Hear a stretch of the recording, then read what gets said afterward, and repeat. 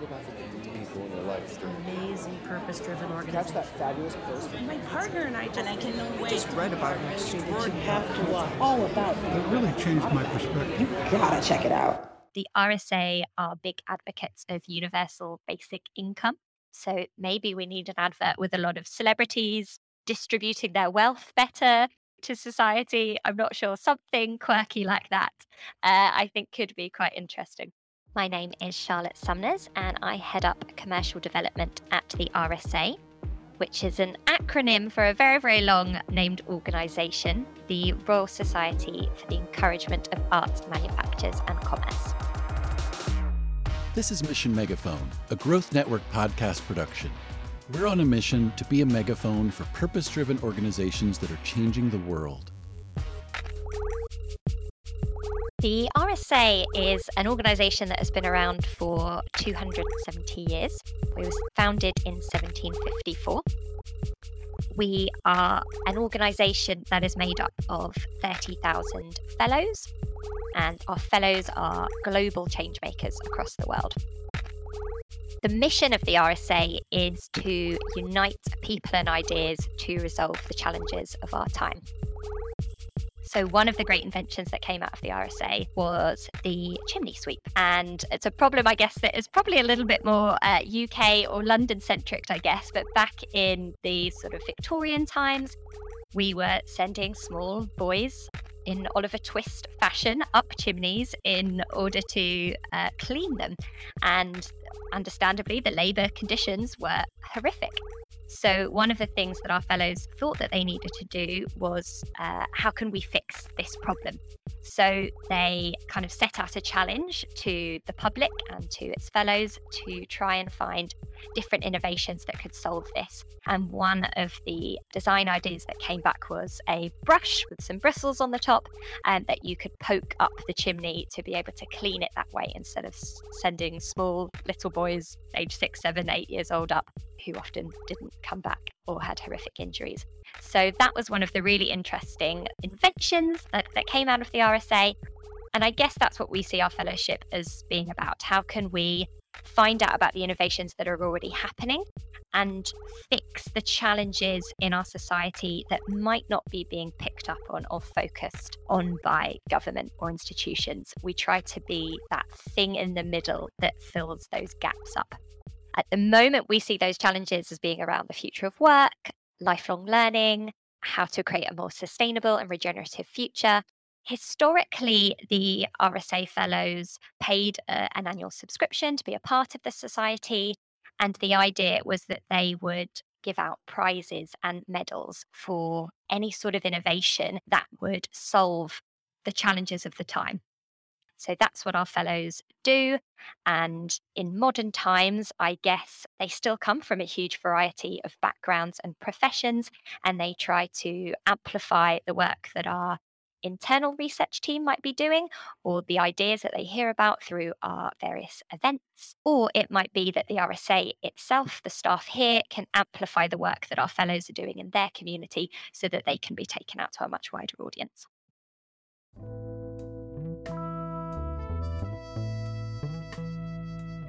The RSA's community is really far-reaching. The majority is made up of our fellows, who are our global community of change makers, and they can range from academics, entrepreneurs, policymakers, heads of community-based organisations, teachers, religious organisations. We are very much an apolitical organisation. And you can see that by looking back at our history of fellows, because you have everyone from Karl Marx, Charles Dickens, Stephen Hawking. Everyone who has been a fellow of the RSA spans the political divide. So I think that's one of the things that's fantastic about the RSA, and is hopefully why we were able to influence policy and change, because we don't align ourselves with any political faction. The RSA is headquartered in the UK, but our fellowship is literally all across the globe. We do have sister organisations in the US and in Oceania as well. So those are areas where there is a little bit more momentum from staff behind that.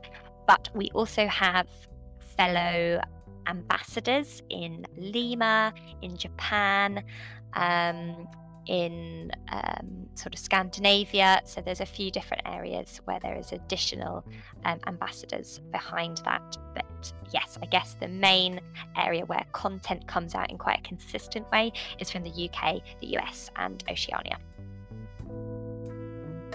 Our fellowship community is made up of a whole host of people from different backgrounds, professions, sectors. And I think that's one of the things that makes our fellows and our fellowship so interesting, is that a lot of membership associations are all of the same people from a different professional background. And actually, what we are trying to advocate for is that when you bring people together from different disciplines, they can learn best practice from other sectors in order to think, how could I take that innovation or piece of design and bring that into my area of expertise? So, historically, the RSA has worked on a huge variety of research projects due to the variety and the diverse makeup of our fellowship and staff. So, we have worked on everything from universal basic income more recently through to what public services should look like in the future. In the last couple of years, we have decided that actually we need to really focus our strategy on a few key areas. And these are the impact programs that we have started to develop. So you'll see on our website that our research projects might be some of the historical projects that we have worked on. And then our impact programs currently under the future of work, lifelong learning, or what we call cities of learning, and then our most recent program that we have launched is around regenerative futures and how we need to be taking a step away from sustainability and really pushing ourselves to look at how do we restore and make sure that we are putting back into the earth rather than just trying to reduce the amount of waste that we currently produce at the moment. One of the innovations or areas that really gets me excited every year is actually our Student Design Awards, which is a competition that has been running since, I think, 1924. And that is a way that we manage to engage with students who are trying to tackle some of the pressing social, environmental, economic issues through design thinking. So some of the winners that come out of that are fantastic. I've been lucky enough to sit on the judging panel of a couple of those, and they can be really, really exciting. Even, I guess, as simple as watching how you can change and design kitchenware to be better for people with disabilities. That was one of the really exciting projects that I got to sit on, and how you can change plates and cutlery to support people who might be on the autism spectrum. Apparently, the scraping of the cutlery on a plate is something that can be quite stressful and disconcerting to anyone with that disability. So they were able to design the way that the plates and the cutlery works in order to make it more comforting an experience for anyone with autism. So that was a small, exciting innovation that came out of someone who was 20 just at university. So those are the exciting projects that also stick with me.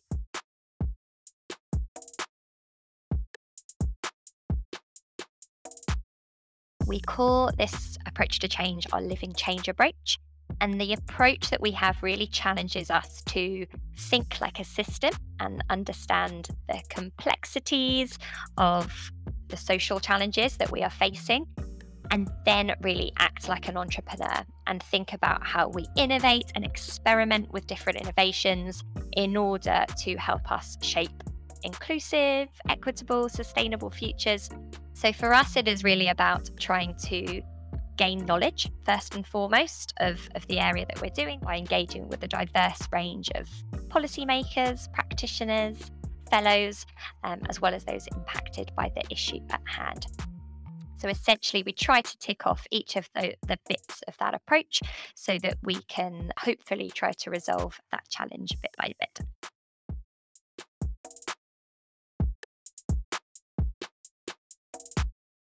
The financial model of the RSA still is quite heavily reliant on our fellowship and the fact that they pay a monthly or annual subscription to be a part of the community and in order for us to do the great work that we do.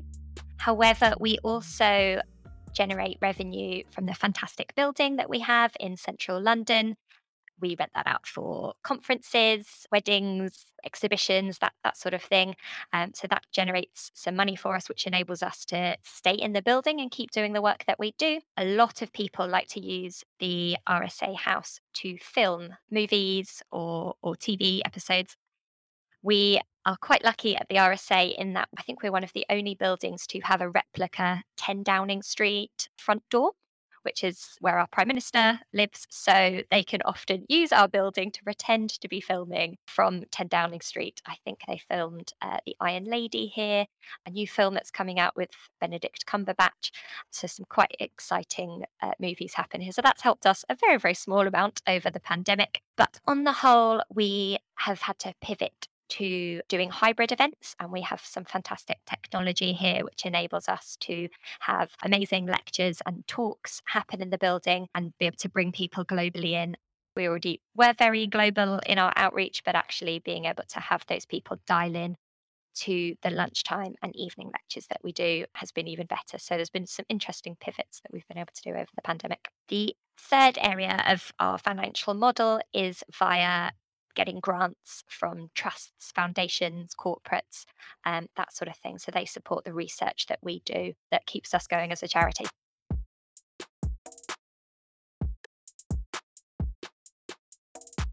If the organisation were to live up to its short and long term goals, hopefully the RSA would be unnecessary if it was to live up to its long term goals. But I guess if we are focusing on our three main impact programs of work in 5, 10, 20 years' time, the future of work would be less unequal. That would be our aim there, and that everyone, regardless of background or starting point, could pursue good work in this sort of age of technological change that we were going through. I think that lifelong learning would be something that would be embedded into our society, our workplaces, and the places that we live and build our lives. And I think we would also be pushing ourselves to be not just sustainable in the way that we live our lives, but really have a regenerative future so that we are creating a planet that is fit for future generations. We are always looking for new fellows of the RSA who have the same values and are trying to work towards the same mission. So, if anyone would like to have a look at our website and investigate how they could become a fellow and join in our community, the website is thersa.org. I would really encourage everyone to go to our YouTube channel at RSA Events and watch some of the fantastic animations and public events that we have so that you can get a bit of a feel for the thought leaders and the type of thinking that's coming out of the RSA. We have over 735,000 subscribers to that channel, which is fantastic for us. We have podcasts where a lot of people will engage with our work. And then we have quite a large Twitter following as well. And then I would really encourage listeners to have a look at our work on the future of work and regenerative futures so that they can start to get some new ideas of practices or innovations that they might be able to suggest to their own employer or community. 4-day week, for example, 4-day working week. I think that would be a good one for us to start to trial. So I think these are the things that I would encourage listeners to do after this interview.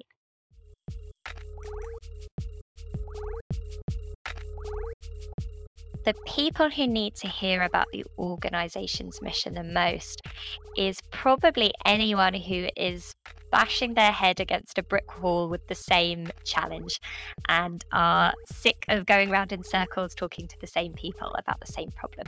If that sounds like you, I would encourage you to have a look at the RSA and think about the things that we do. There have been a couple of spin-offs that have come out of the RSA who might be worth having a look at. We are very good at the RSA at starting on a particular project, getting it to a certain place, and then allowing it to spin off from the RSA so that it can be take on a life of its own. So I think that's something that's quite unique about the RSA. But I know that two companies in particular that have come out. One of them is called Tomorrow's Company. And I think that is really looking at what the purpose of corporate should be and how they should think about that. And the other one that was quite successful was called the Food Farming and Countryside Commission. That's was incubated at the RSA for a few years and then spun out of the organisation a couple of years ago. So I'd really recommend having a look at those to see how projects that have started at the RSA can turn into something quite exciting when they come out. We can really bring these interesting and fresh ideas together with the right sort of people to make the change happen. You've been listening to Mission Megaphone, a Growth Network podcast's production. Follow this podcast for more incredible stories from purpose-driven organizations and individuals you'll want to meet. To find out more about this show or the RSA, check out our show notes. I'm Linz Florin. Our producers are Sari Wienerman and Jeffrey Morris.